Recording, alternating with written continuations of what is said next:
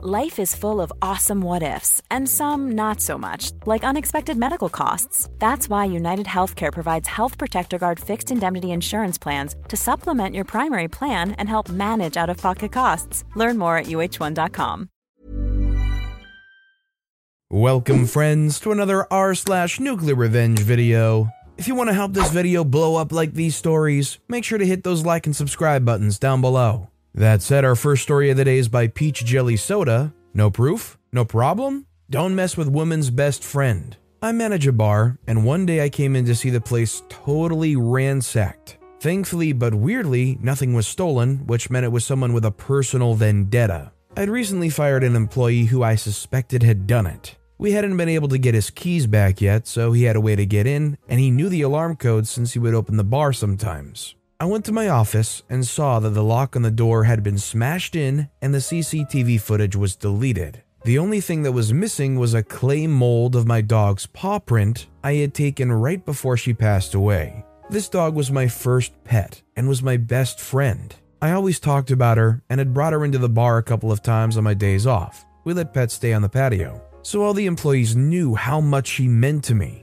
I kept the mold on my desk to always have her with me. I was sure it was him. He hadn't taken his firing so well, but with no absolute proof, I couldn't just outright accuse him. The bar's a bikini bar, and the dude was a total creep. On multiple occasions, he had made disgusting comments to the girls. The cherry on top was when he came in drunk and assaulted the girl working. Men who came in could be gross, but the things he would say and did were on another level altogether. When I called all the employees to ask where they'd been, he totally outed himself before I could even ask. He said, "I was home with my wife on Saturday night." I just smiled into the phone and said, "I never said it happened on Saturday." He quickly hung up. Gotcha, witch. The police couldn't do crap though with the camera footage deleted. All I had was him knowing it happened on a Saturday. Plus, the damage wasn't too bad, just a lot of smashed plates and the lock on the door. So there wouldn't be much to sue him for if I did get proof. So I decided to get even and get my dog's paw print back.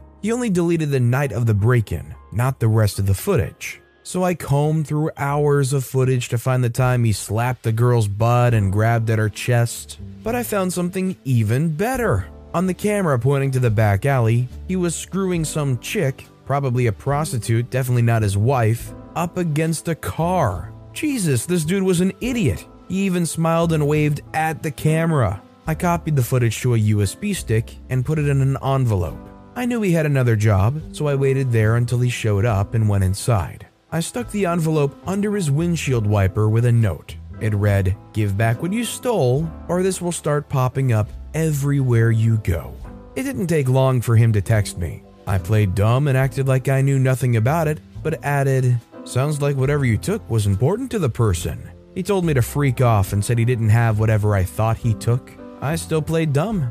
The next day, I left another USB in his mailbox. I knew his address from his W-2, and another on his windshield wiper again for good measure. I guess he found both of them because I received another string of texts asking what the freak is wrong with me. I still played dumb, but told him to give back whatever the person was asking for, and it would probably stop. He said he didn't have the paw print and was going to the police. Man, this guy was as dumb as a bag of rocks. I told him only I knew the paw print was taken, and now I had the proof he broke in for the police. No response. I'm no lawyer, but pretty sure what I was doing was just as illegal as him breaking in, if not worse. And he would have had a good case on his hands for blackmail, but he was dumb and probably just wanted it all to go away. Safe to say, the next day, one of my bartenders told me that the guy that was fired dropped off his keys and a package for me. In the package was my paw print broken in half with a letter that basically said he was sorry and he didn't mean to break it and was just pissed off he got fired and to please stop leaving the video. I debated for a good while if I should send the video to his wife anyways, but I found out she was divorcing him because she had found the one in the mailbox. Now, I'm not saying what OP did here was the right thing, but as a dog lover who actually does relate pretty greatly to this story, I have a paw print of my childhood dog too. I'm not saying what they did was right, but I understand. Do you guys agree that it's understandable why OP did what they did? Let me know if you guys agree in the comments down below. Our next story is by an anonymous poster. Cost me money? It'll cost your life. 2 disclaimers. 1, no one died. 2, I'm not the subject of this story, rather someone else is. So, I'm a race car driver. Well, getting back into it after a horrible accident a few years ago, but that's besides the point. And I race mostly vintage stock cars, i.e. Oldsmobile, AMC, Hearst. We're talking late 60s, early 90s. Now, for those who know a bit about these cars, their moment of inertia along the roll axis, in reference to the pitch, yaw, roll concept, is incredibly small. So they flip easily if they spin, and they like to flip rapidly. So there's this one kid, I think late teens, who's fairly rich. It wasn't that he was a bad kid, but he certainly didn't shy away from getting physical. Granted, this is a local track stuff, so beating and banging is expected. But this guy will shove you into the wall, and you better believe getting your alignment screwed up and not being able to steer because someone wanted to pull a slide job on you will leave a sour taste. One night, a few years ago, we were geared up for a 3/8 mile dirt track. Speeds typically range from 50 miles an hour on corner apex, the slowest part of the turn, and 110 miles per hour on the braking zones. Well, at the beginning, I'm sure the speed tapers off further along in the run as tires wear out. I'm behind said kid and another driver who's notorious for being a hothead. Again, he isn't a bad dude either, but he was a fight on Sunday, beer on Monday kind of guy. He didn't hold on to things, but he gets pissed easily. I don't really remember how far into the event we were, but I was trailing these two for a few laps. The kid was trailing right behind Hothead and presumably tapping on his bumper a bit. This is typical short track racing. It took a while, but the kid finally caught the inside corner panel of Hothead and was able to stick his car into the inside, and essentially ran side by side with Hothead for a few laps. They were bumping doors a bit. The kid was trying to take momentum off of Hothead and pull away, but he could never really clear him. Hothead had a real good weight balance from what I can remember when racing with him in other events, so he's difficult to move around and pass. Eventually, the kid gets tired of being door to door, so coming out of one of the turns, he very flagrantly slams Hothead into the wall, which, while not necessarily illegal in this league, it's definitely a big no-no among drivers unless you're looking to fight. And here's the revenge. I don't think Hothead's car was damaged too terribly much, but he had to be steaming.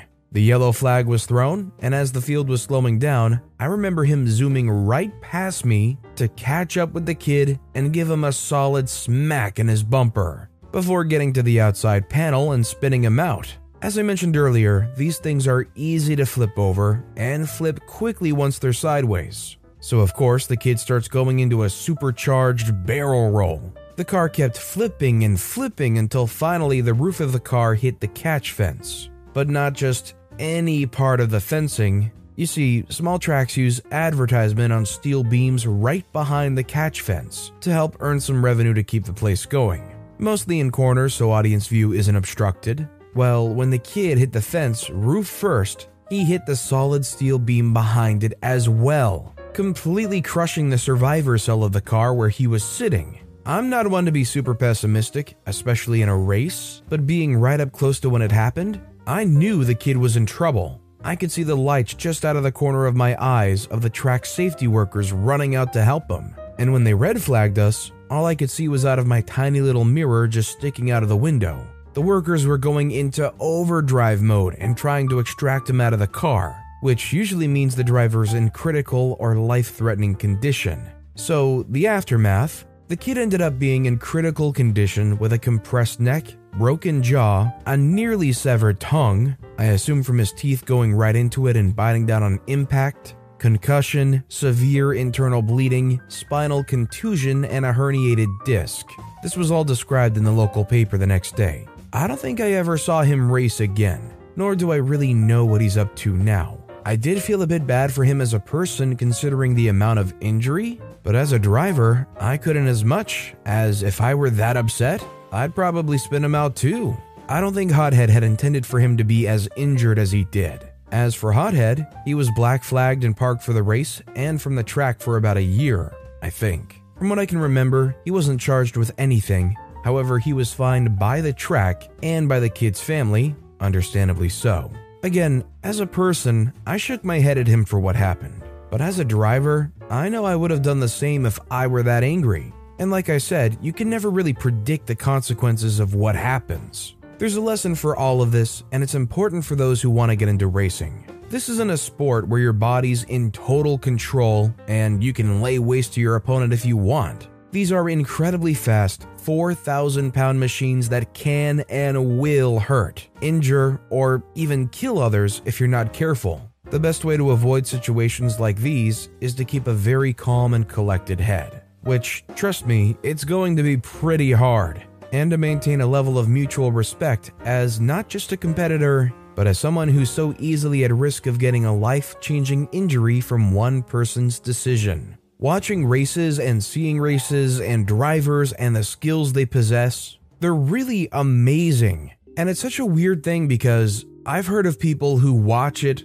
hoping for dramatics like this. But it's such a dangerous thing. It almost gives me anxiety watching some of them, especially like Formula 1. Not just how often accidents can happen, but how easy it is for cars like that to just completely annihilate. Thankfully nowadays they're getting things like the Halo, which is like a super reinforced beam right over the head of the drivers. But I definitely agree, racing is not a sport to downplay. And our final story of the day is by Schmeggy, Nobody Screws With My Dog. This took place way back in the 6th grade towards the end of the year. I live on the same street as this kid, I'll call Dan. I have a dog that's about 7 years old and loves being outside to play with the neighbor kids during warm weather when everyone is out. Well, on some random day of the year, Dan must have been feeling edgy because he came out of his house and just hit the crap out of my dog with a plastic bat right in front of my sister. She ran into the house, bawling, telling us what just happened. We ran outside and picked up our dog and rushed him to the vet. After not too long of a wait, the vet came and told us that our dog was alive and that he should recover over the next week or two. Now, my parents were angry, and they took this to Dan's parents, explaining what he did to our dog. They seemed to be understanding of the situation and told us they were sorry and that they'll punish Dan severely. But I was immensely furious. This didn't satisfy my anger towards Dan at all. Now, here's the deal. I never really liked Dan. He was pretty jerkish at school. We were both in the same grade, but not necessarily towards me, but towards my close friends. And I guess I've been ignoring it for far too long. We were in the same grade, and something the school does every year for the 6th graders is to have a big science fair towards the end of the year, and everybody tries to make these super elaborate projects. This is where I start my master plan. Once everyone was getting close to finishing their projects, I look around the classroom to try and locate Dan's project. His is along the lines of some sort of aerodynamic rocket that travels really fast down a clothesline in a small amount of time. Perfect. I checked out the rocket, and the rocket has a fuse. Too perfect. That night, I go home and look at my firework inventory I had left over from last year's 4th of July. Sure enough, I still had a huge belt of firecrackers left, so I went over my plan on what to do. After school the next day, I dissected Dan's rocket and put in as many firecrackers as I could and made sure that they would be set off once the fuse was lit. I put everything back together as if no one had touched it at all. Skip ahead a few weeks, and it's the day of the science fair. It took place in our gym, and we were supposed to be next to our projects all morning as judges came around to judge them. So, from my point of view, I couldn't see where Dan was presenting, but I paid close attention to every noise in the gym. About a half an hour into the science fair, I heard an enormous explosion from one end of the gym and a loud crash. The blast was stronger than I thought. The rocket was obliterated along with Dan's hearing. One of the beams that held the clothesline fell over and broke some glass on some other poor kid's project. There was a lot of shouting, and all of the adults rushed over to that end of the gym to see what had happened. I stood perfectly still. I just sat there giggling at my handiwork, knowing how traumatized Dan must be. I felt no sympathy, only villainous satisfaction. I'm sorry, but this kid beat up a dog with a bat? And the parents go, oh, sorry, we'll punish him severely. This kid is going to grow up to be like some sociopathic, psychopathic, I don't know, something. He's either on the path to be the next Ted Bundy or Dexter Morgan, and I don't know which. But with that being said, that's all the time we have for today. So of all three of these stories that I've read for you today, which one was your personal favorite and why? Let me know in the comments down below. And if you haven't yet, if you could like and subscribe, that would mean a lot to me. Whatever you do, whether it's liking, subscribing, turning notifications on, all of it helps grow this channel, and I appreciate the heck out of it. So until next time, I'll see you all tomorrow with some more stories. Hey, it's Danny Pellegrino from Everything Iconic. Ready to upgrade your style game without blowing your budget? Check out Quince. They've got all the good stuff, shirts and polos, activewear, and fine leather goods, all at 50 to 80% less than other high-end brands. And the best part? They're all about safe, ethical, and responsible manufacturing. Get that luxury vibe without the luxury price tag. Hit up quince.com/upgrade for free shipping and 365-day returns on your next order. That's quince.com/upgrade.